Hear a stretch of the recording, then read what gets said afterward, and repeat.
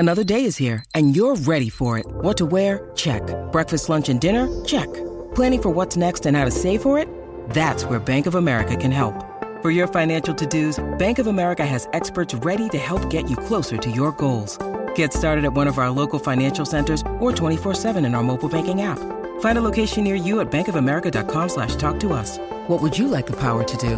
Mobile banking requires downloading the app and is only available for select devices. Message and data rates may apply. Bank of America N.A., member FDIC. This episode of SFF Yeah is sponsored in part by our All the Books podcast yet. Have you listened to it yet? On All the Books, Book Riot resident Velocireader Liberty Hardy and several rotating co-hosts, including today's guest Maria Cristina, discuss the week's most exciting and intriguing new book releases from every genre. You can stay up to date on the best new books with new episodes every Tuesday and get bonus episode recommendations for older books every Friday with the All the Backlist drop-in.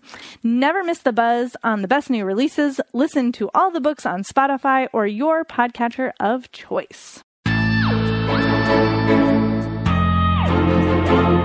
Welcome to SFF Yeah, a podcast dedicated to all things science fiction and fantasy. This is episode 55, and we are recording a little bit early again on May 29th.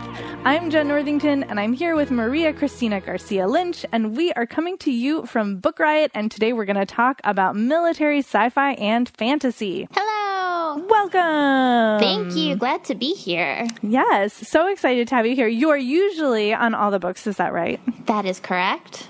And we have often talked to each other off the record about sci-fi and fantasy. So this is our first time getting to talk about it on the record. I'm very excited. Me too. So let's see. Before we get into our news and whatnot, our first sponsor is Magic for Liars by Sarah Gailey, whose name you might remember. They are the author of American Hippo, which we talked about a lot here at Book Riot. Super fun.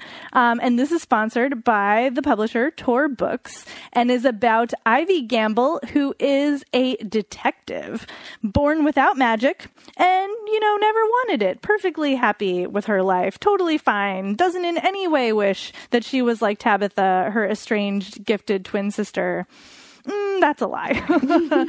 So when a gruesome murder is discovered at the Osthorn Academy of Young Mages, where her estranged twin sister teaches theoretical magic, reluctant detective Ivy Gamble is pulled into the world of untold power and dangerous secrets. She will have to find a murderer and reclaim her sister, all without losing herself. This sounds fantastic. I'm always here for a magic school novel, and this one is from an adult POV, which is a nice twist. So sort of The Magicians, plus some Tana French investigative noir. And Gailey is a Hugo Award-winning author, and this is their debut novel. Mostly been doing novellas, so that's an interesting new development. And it is a standalone for those of you out there who are not ready to pick up another series at the moment. It's all by itself, so you don't have to worry about that.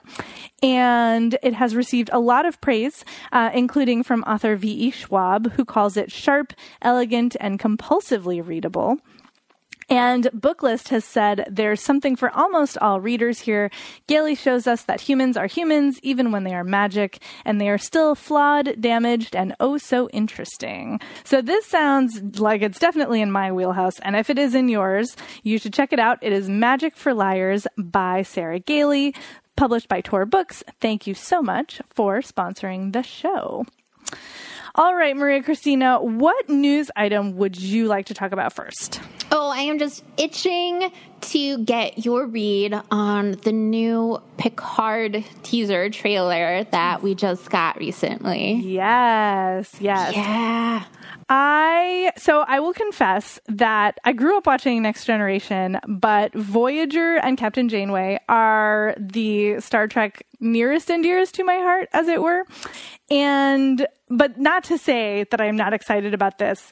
I am torn because CBS All Access would be yet another subscription. I have watched the first few episodes of Discovery and really liked them and wanted to get more into it, but I've just been trying to hold out against having yet another X dollars a month subscription in my life, and they are making it very difficult for me. I didn't think I was going to be that interested in this show as much as I love Patrick Stewart.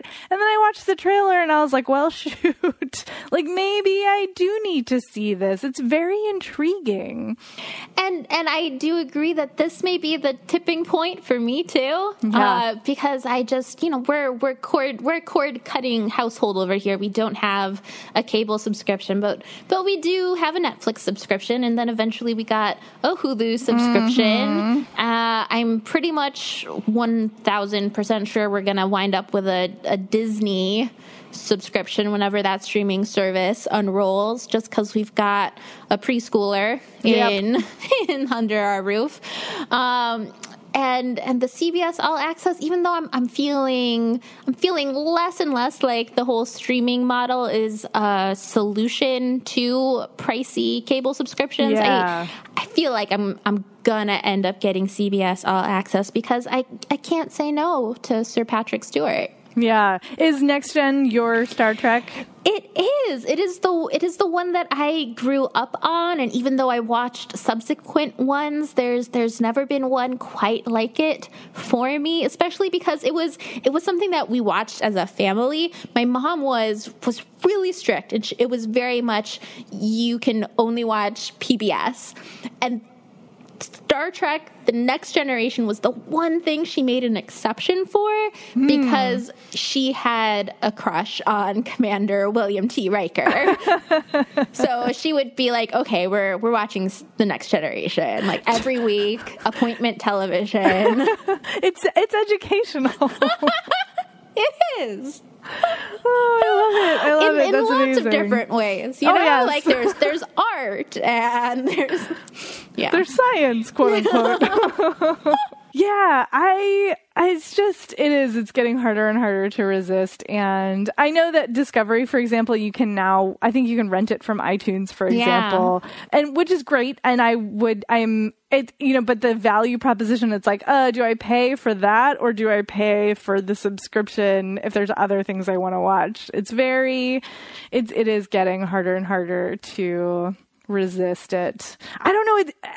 I'm also nervous about this though, because obviously Patrick Stewart is amazing. And obviously agreed. Jean-Luc Picard is a beloved character, but there's so much potential for disappointment here. It makes me nervous. Yeah. And it's one of those reboots where you definitely understand the draw of revisiting it because it's so beloved, but you also, the same thing that makes it an asset makes it a liability. Yes. Yeah, that's exactly right. You're exactly right.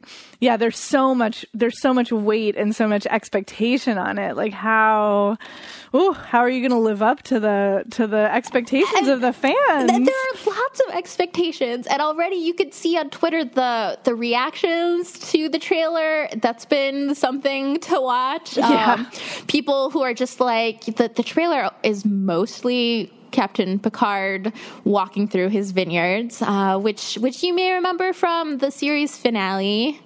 They flashed forward to an older Picard who had just decided to focus on winemaking, and people on Twitter are like, you know what?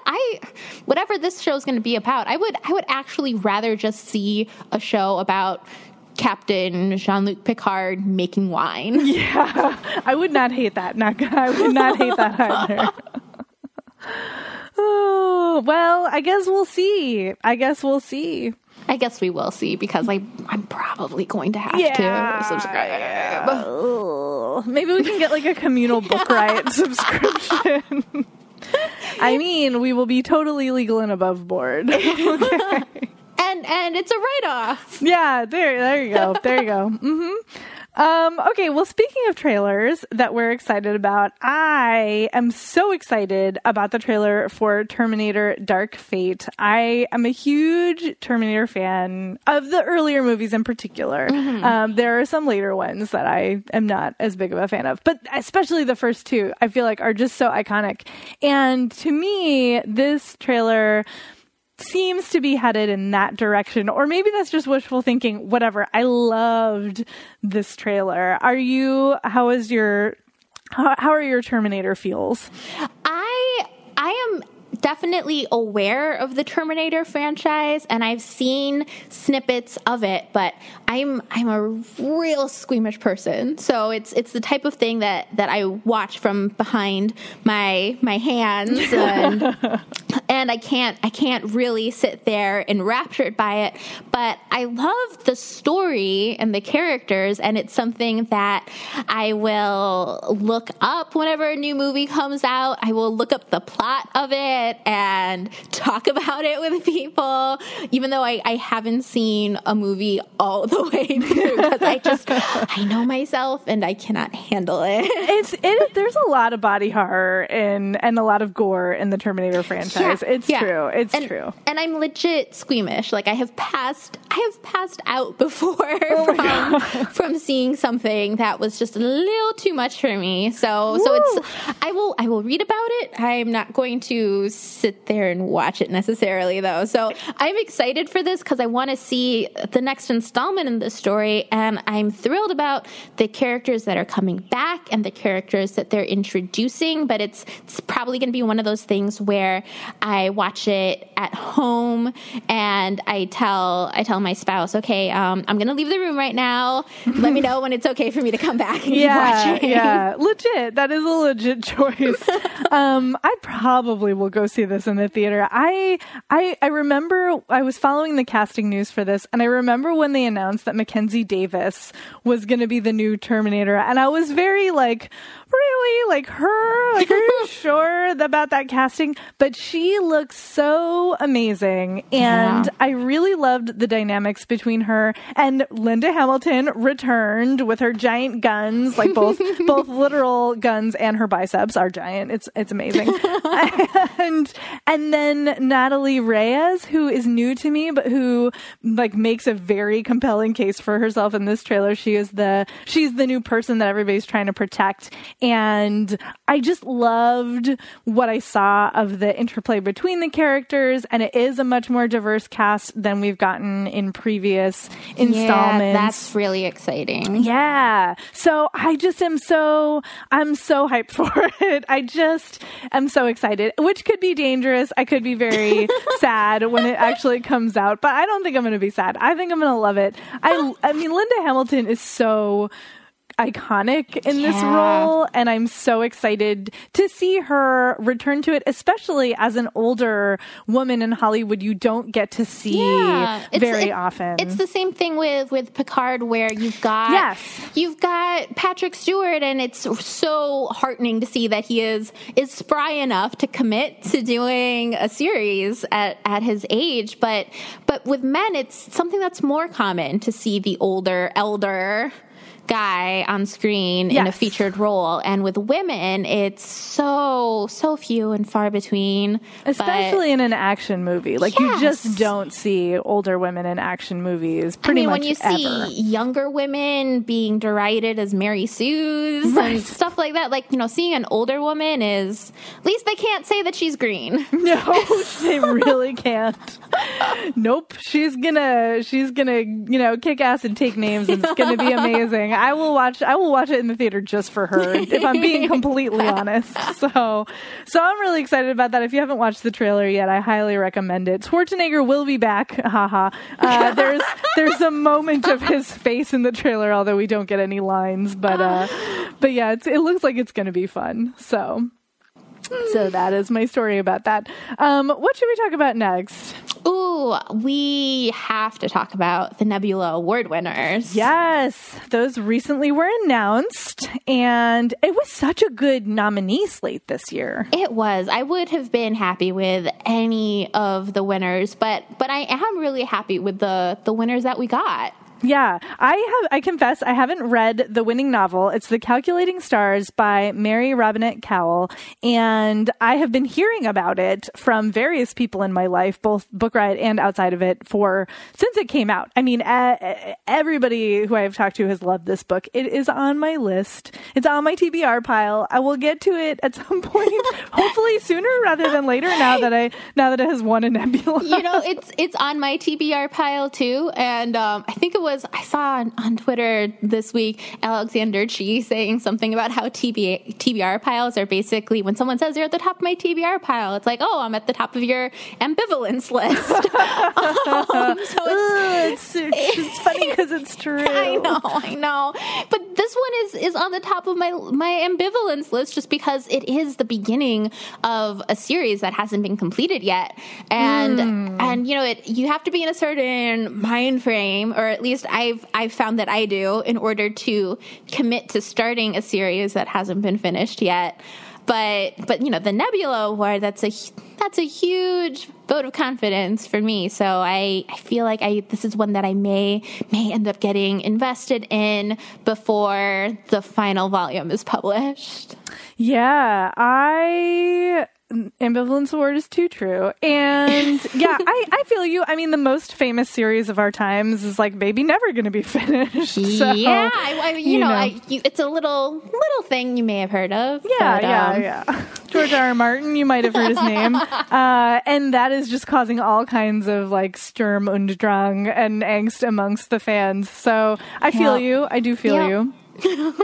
Let's see. Novella, though, I have read. It's The Tea Master and the Detective by Aliette de Bedard, who I adore her work so much. And this is part of my favorite of her work. She's done a bunch of different kinds of things, including like angels and magic in France and like, you know, ancient Aztec murder mysteries. And this is part of her Shuya universe, which is basically like if the Vietnamese went to space and had an interstellar space empire. It's pretty amazing. And she plays with all kinds of cool things in her books, in her science fiction. I'm such a big fan. She's been on various podcasts before. You might have heard me raving about her or to her. But anyway, I was really delighted to see that The Tea Master and the Detective won for Best Novella. And if you have not started reading those yet, I cannot recommend them highly enough. They're so fun. And they're all connected by the universe that they're in, but they do kind of stand alone. Like it's not a strict series reading order in my opinion. I think they're better if you've read them all, but I think they can be sort of picked up and put down. So, that's good to know. Yeah. Oh, and the YA award. Yes, the Andre Norton Award for Outstanding Young Adult Sci-Fi or Fantasy went to Children of Blood and Bone by Tomi Adeyemi, which is a very strong Book Riot favorite. Got rave reviews. So many people. And I feel like this is in your wheelhouse because comics. The Ray Bradbury Award for Outstanding Dramatic Presentation went to Spider-Man Into the Spider-Verse, the screenplay. Yes, and I was really excited about this whole category just because one of the nominees was an episode of The Good Place. It's the one titled Jeremy Bearimy, which is, you know, the Good Place world's version of timey-wimey, wibbly-wobbly. But I was really gratified that Spider-Man Into the Spider-Verse won because of all of the many Spider-Man movies there have been. That one's, I gotta admit, is my favorite. I love Spider-Man Into the Spider-Verse, and you can actually read the screenplay online. It's not like a bootleg copy or anything. Oh, wow. They actually released it. And the interesting thing about the screenplay is in the description of the way that they want the scenes to look in the screenplay and the action that's happening, they will name drop actual comic book artists, which is so cool to see. And if you are familiar already with those artists, then you'll be able to be like, oh yeah, I can see that in the movie if you've watched that too. But also, if you are unfamiliar with those artists, go look them up. And if you enjoyed Spider-Man Into the Spider-Verse, you may find your way to other comic books that related artists have worked on. So it's a great film. That's so interesting. I don't know that I've ever seen a screenplay. Have I ever seen a screenplay? I was just going to say like done like that, but I don't know that I've ever seen a screenplay, period. So I clearly have to watch this. Preeti has been on my case to watch it for forever. She is the numero uno Spider-Man fan / now Spider-Man author. I know. She's canon now. She is canon now. It's so exciting. And she was the one who made me watch Spider-Man Homecoming. I confess I'm not a big Spider-Man fan, generally speaking, but I did love Spider-Man Homecoming, and I have loved Tom Holland's turn as the character in the Avengers movies. So I am now like cautiously re-entering the Spider-Verse, as it were. And I know I need to watch this one. I do know. I think I will love it. I just, again, it's on my ambivalence list. I will get to it at some point, but I will try to bump it up because now I'm really curious about this screenplay. We'll drop a link into the show notes to that as well, so that y'all can find it. Well, that's exciting. Very exciting. Speaking of awards, let's talk about the Shirley Jackson Awards. Ah, yes, the Shirley Jackson Awards. These are voted on by a jury of professional writers and editors, critics, and academics, and it's intended to recognize outstanding achievement in the literature of psychological suspense, horror, and the dark fantastic, which is what Shirley Jackson was all about. Indeed. And we've talked about previous award winners, like Victor LaValle, for example, has won, I think, more than one Shirley Jackson Award, potentially, and is one of the few horror fantasy authors that I will read because... Oh my gosh, I recommended that book to my spouse, Jonathan, and I'm like, you're going to love this. And he came back and he's like, it freaked me out so much. So this is scary. like this is, it was the biggest bomb I've ever had recommending a book because it really disturbed. Was it The Changeling? Was it that one? It was The Changeling. Yeah. It was The That's Changeling. a tough book to read, A, if you're a parent, and B, if you exist in the technological world. Like, I'm not going to lie, all of my laptop and tablet cameras now have tape over them because of that book. So, and I'm a wimp, like in the way, I don't know that I've ever passed out necessarily from being scared the way that you have from squeamishness. I can handle blood and gore, but I will have nightmares if I watch too many like horror-y, scary, suspensey things. And like ever since I was a kid, it's been true. And so I am the person like covering her face, and responding to every jump scare. And even in books, sometimes it's too much for me, although I do a little better than with movies. But Sharifa is our resident horror expert, and I know she's read and is excited about a lot of these authors. And so right now it's just the nominees. The actual awards will be presented in July, so you have time to do some reading. Some names I recognized in the category of novel: Daisy Johnson, who is the author of a short story collection called Fen, which I did read and loved and which creeped me right out. Her novel, Everything Under, which I haven't read yet, is up for an award, as is We Sold Our Souls by Grady Hendrix, who wrote Horror Store, which is the IKEA catalog horror novel. I love it. He does really quirky, funny horror. That's a good one. So good. And then speaking of award winners, The Only Harmless Great Thing by Brooke Bollander, which just won a Nebula, is up for novella here as well. So there's a lot of authors you'll probably recognize, a lot of interesting looking works. Definitely worth checking out. Then we'll just have to wait until July to see who takes home the actual award. I wonder if that's interesting that's nominated for novella here and it won under novelette. Yeah, the definitions between novella and novelette are really obscure to me, and I have looked them up more than once and been like, oh, now I understand this, and then something like this happens, and I'm like, nope, I don't understand it at all. I don't know. I think my feeling is that every committee uses their own definition, and the rest of us just have to be like, it's short. Like the definition is it's not a full length novel. It's just short. Longer than a short story. Exactly. Longer than a short story, shorter than a novel. Somewhere in there. All right. And this concludes our news hour. Let's talk about our next sponsor before we get on to our picks. Excellent. And this sponsor is Gather the Fortunes by Brian Camp, published by Houghton Mifflin Harcourt.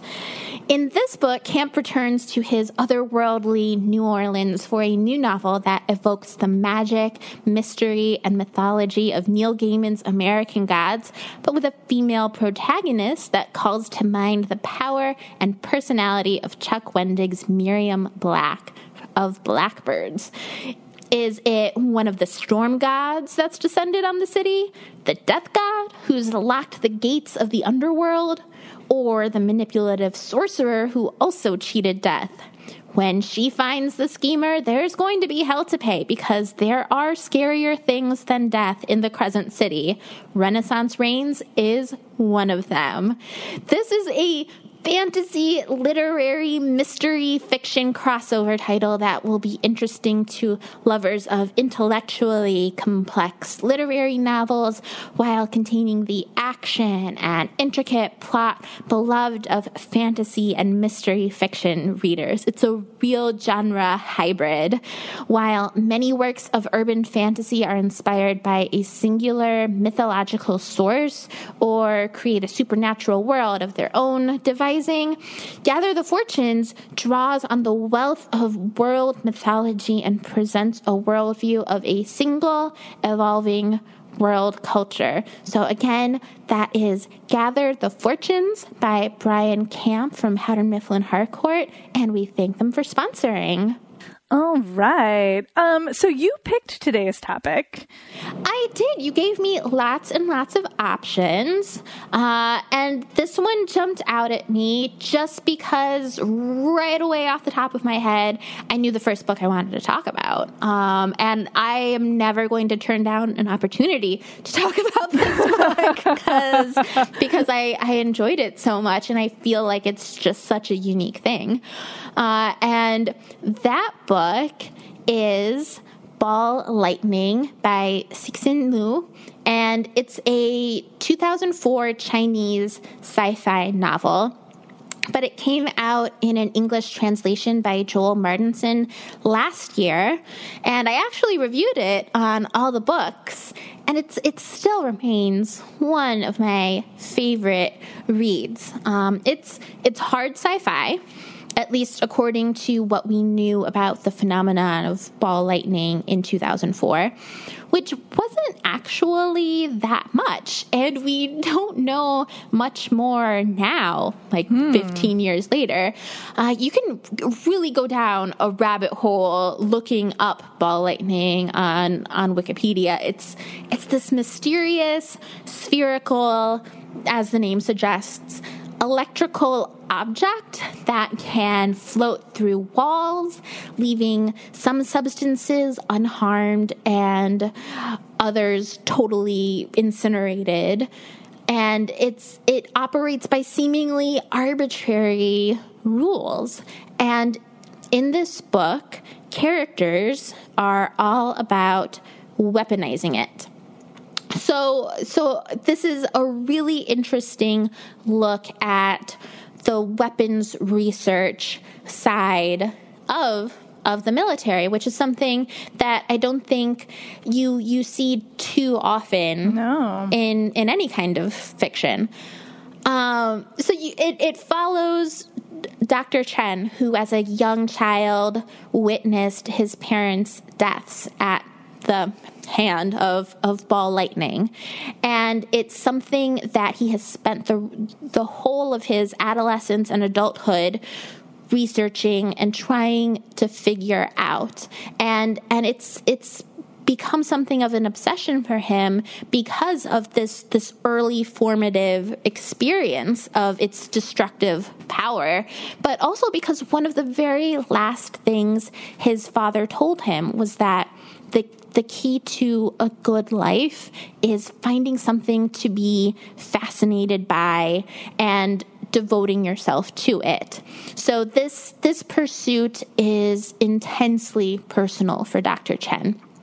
And he comes across a young soldier who is also a scientist, and she is absolutely obsessed in a similar way with weaponry, and not just any kind of conventional weaponry, but unusual things like, is there a way to weaponize bees, for example? Not the bees. Not the bees. I mean, like, maybe they're disappearing because military, I'm not even going to go down that road. Plot twist. But she's really invested in weapons research, not necessarily so that China in this sci-fi world ends up beating all of its enemies, but for the weapons themselves alone, like that is something that she is super, super into in a kind of scary way.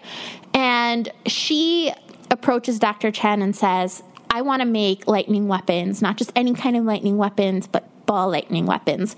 And at first he's just like, weapons make me really uncomfortable. I don't want to see my research turn into any kind of means of killing anybody. And it's really interesting to watch him change from a person who feels that way into a person who's like, yeah, let's weaponize this stuff, because as is the case in real life, a lot of times military research, weapons research, it's the only way to get any kind of funding and make any kind of progress on scientific questions. And this book does a really excellent job of presenting the scientific process. In some ways, it might be a slow read because you watch characters develop hypotheses and then test those hypotheses and then refine their hypotheses based on the results of their experiments. There isn't right away at the beginning a eureka moment, and then it shows how plodding research can be, and it's something that I think you have to go into it knowing that it's going to be a little bit of a slow burn that way. And you may have been familiar with this author, Cixin Liu, because he wrote the Three Body Problem. Yes. And that trilogy. Oh, so good. Mm-hmm. But like, you read that. How did you feel about that trilogy? Yeah, I was just thinking it sounds to me similar to my experience with Three Body Problem, which is that it's work. Like, I had to work for it, but it was worth it. I'm not so good at the mathy side of things. And Three Body Problem had so much math in it. So much math. It's crazy for something so fantastic to be such hard science. Yes. And which is, I think, a strength of the book, honestly. And I am willing to just go along for the ride and trust that it's going to get somewhere and that it will be worth it. And I think it was. And it sounds like this is a similar. Yeah. And towards the end, there's another part where you just really have to trust, because there's this long section towards the end where you've got a character telling a story about a character who's telling a story about a character who's telling a story. So there's this like nesting doll that you just gotta make sure you can keep track of who's saying what and what's happening.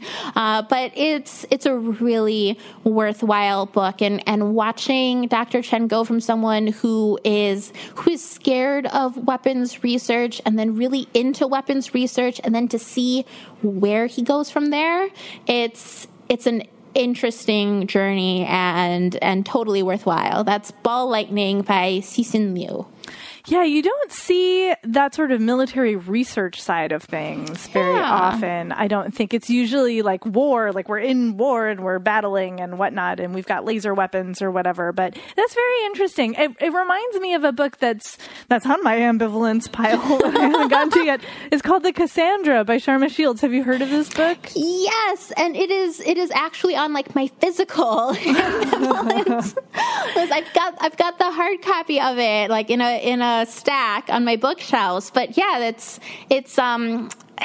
set during like World War II atomic research stuff, right? Yeah, and the main character goes to work in this facility that's developing. She doesn't know what they're developing, but you kind of know that they're developing the atomic bomb. Basis. And she's clairvoyant, like she has vision. So it's a little bit of that Cassandra of Troy, but put in the atomic so I'm weapons guessing program. Nobody listens to her.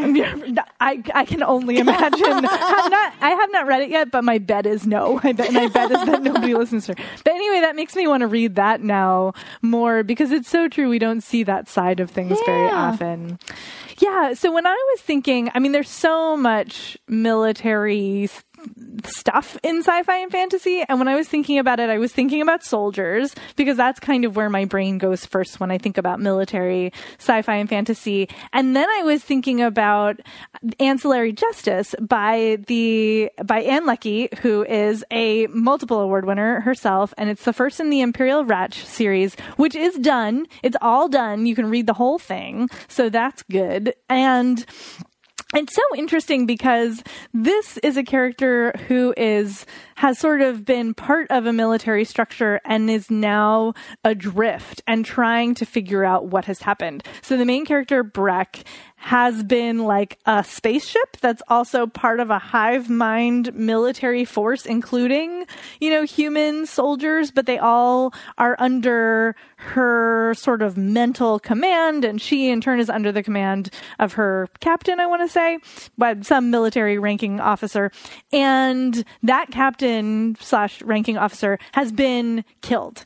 And Breck has, through treachery and backstabbery, has been reduced to one soldier's body, as it were. So once this artificial intelligence that once inhabited a starship and, hundreds of thousands of soldiers potentially, and could be in many places at once with no problem, and is used to having all of those inputs, is now contained in one frail human body and is on like a revenge mission. Like, her goal is to find out how this has happened and to take revenge for her ranking officer, who she, like, in her own way came to love. And it's a really interesting book because it is an artificial intelligence story, and it is clearly like a military structure story. And if you think about it, like, the military as we have it in our world is not unlike a hive mind. Like, you're supposed to, obey orders. There's strict hierarchy. You're supposed to move with one objective, all that stuff. So this is just kind of taking that up a notch. But then what happens when you're ejected from it and adrift and trying to figure out, like, what is it that has happened to you? And what do you do now with yourself when you're used to this very specific structure? So it's a really interesting twist on it. And Breck is an amazing character, so snarky about humans. Like, gender obviously is not super important when you're a spaceship.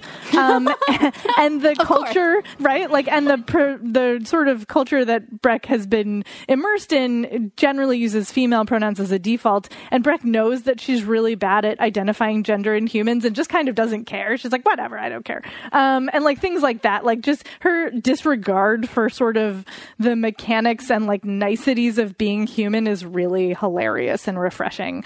And then also very serious because, she's trying to figure out this murder, and it turns into this much bigger political plot and unfolds over the course of the rest of the series. But I really love this series, and I definitely highly recommend it. So again, that's Ancillary Justice by Ann Leckie. You aren't the first person who's told me I should read that. Oh, really? Yeah, Jonathan has read that, and he's like been nudging me, which I feel a little bad about because I am constantly putting books on his ambivalence list. It's like, you gotta read this. And he, bless him, he follows through. And I just have so many books. I'm just like, he'll give me a recommendation. I'll be like, okay, it's in line now. Thank you for your for your suggestion. But I don't know. This might bump it up. Well, I mean, I will not tell him, first of all, if this is the reason. He can think it's all his I'll own be like, hey, doing. I finally read this. And I'll be like, oh, yay, it was all me. But I think you would dig it if you are into that kind of fish out of water / artificial intelligence scenario. Man, it sounds like interestingly claustrophobic to see a hive mind military structure spaceship compressed into one frail human body. That is a really good way to put it. Mm-hmm. Well, my next pick is also about soldiers. Let's move along into the fantasy side of things. And I right away thought of Terry Pratchett's Discworld series. And there are probably maybe a few of you out there who've heard of Terry Pratchett's Discworld. Oh man, it's just this massive series, and I know lots of people will start out with one section of it and just kind of live there. So people will read all of the books about the wizards of the Discworld, or they will read about the witches of the Discworld, or there are also a few great books specifically about Death, who is this anthropomorphized skeleton with the scythe, the whole deal, and a granddaughter. You'll have to read it. But there are also a lot of books about Ankh-Morpork City Watch. They're this police force in the biggest city of the Discworld who are quite often pressed into military service. And I was thinking a lot about the books that they feature in until I remembered that there is an actual, mostly standalone Discworld book about soldiers. Honest to goodness, they enlisted and they are off doing their soldierly business. And it is called Monstrous Regiment. And this book is all about Polly. Polly is a teenager who works in her father's pub, and she is just going about her business thinking that when she grows up, according to the rights of inheritance here, her brother is going to be the one to inherit the bar. But he is content to let Polly run things, and she's quite happy with that arrangement too. The only problem is that her brother was conscripted, and now he is missing in action. And if it turns out that he is dead, or if he remains missing, then Polly will lose this pub. She won't have any way of supporting herself in the future. So, as an inventive, really assertive, brave kind of person, very practical, she cuts her blonde locks off. She puts on some pants and climbs out a window, runs off to the nearest recruiting party, and enlists in the military. And in her country, there's been this war going on for the longest time with a neighboring country. They've established that a river is the boundary line between their two countries, but the course of the river keeps on changing, and so of course people say, well, this used to be your country, but now this is part of our country, and conflict ensues. They fight over that, but mostly they also fight just because it's what these two countries have always done. And Polly isn't necessarily invested in that conflict. She isn't even necessarily invested in her country all that much. It's a theocracy, and the God who's been making all the rules is increasingly erratic in the things that he says are abominations. And it's like a little much to keep track of, and lots of people end up just ignoring it, but it's getting ridiculous. And Polly just doesn't care so much about any of that macro stuff. She just wants to track down her brother, and she hopes that as a disguised woman in the army, she's going to be able to locate him, bring him back home, look after him so that they all can grow up, and she can just have a happy life running this pub that her brother owns in name. And she does a really great job of passing herself off as a boy, and she thinks that she's got everything down pat until one night in the latrines, someone in the next stall over passes her a wadded up roll of socks and says, "You're doing great, but you better stick this down your pants if you don't want anyone to get suspicious. You're just missing a little part of this whole getup." And she realizes that at least one person knows that she's a girl, and that she may not be the only girl in the army. And so with Terry Pratchett, you are guaranteed to get satire here, and that means it's going to be hilarious, but there's also going to be some biting commentary. And his target here is war military culture, imperialism, sexism, but it's also hilarious, and people will say things like the battlefield is no place for a woman, and you're just like, there are so many women here and you don't even know. And one of the things that I also enjoy about this is that it gets its title from this Scottish Protestant reformer John Knox, who in 1588 wrote this pamphlet called The First Blast of the Trumpet Against the Monstrous Regimen of Women, which was basically like, I am so sick and tired of all of the women who think that they can rule England. and this is a tongue-in-cheek allusion to that, because you have an actual like regiment, and they are monstrous in the fact that they include a vampire and a troll and stuff, but also they have some ladies among them, and it's an interesting look at all of the aspects about war, especially the idea that it is purely a masculine pursuit. That is The Monstrous Regiment by Terry Pratchett. I love that it's named after that John Knox family. He was the worst. And I also love to hear about another standalone in the Discworld series. Sharifa finally got me reading them last year. And I'm not sorry. I'm not sad. It's very fun. But I've mostly been reading the Granny Weatherwax books, which are very enjoyable. But I am happy to hear about another standalone option in there. So yeah, it's an unconventional one if it's going to be your first Discworld book, but it can be a really daunting world to jump into, and this is a very doable spot to take that leap. Yeah, I appreciate that. All right, let's see. So my fantasy pick is a book about a soldier in a war, like 100%. That is almost all this book is about a young man named Tao who grows up in this world where his people, the Omehi, were in the opening scene, you see them like a few hundred years in the past fleeing from their homeland for, you don't know exactly why, but it's very bad. And they come to this new land where they think they're going to stay, but the current inhabitants are not so interested in letting them in. And there's a big battle, and the Omehi have dragons, so they make it work.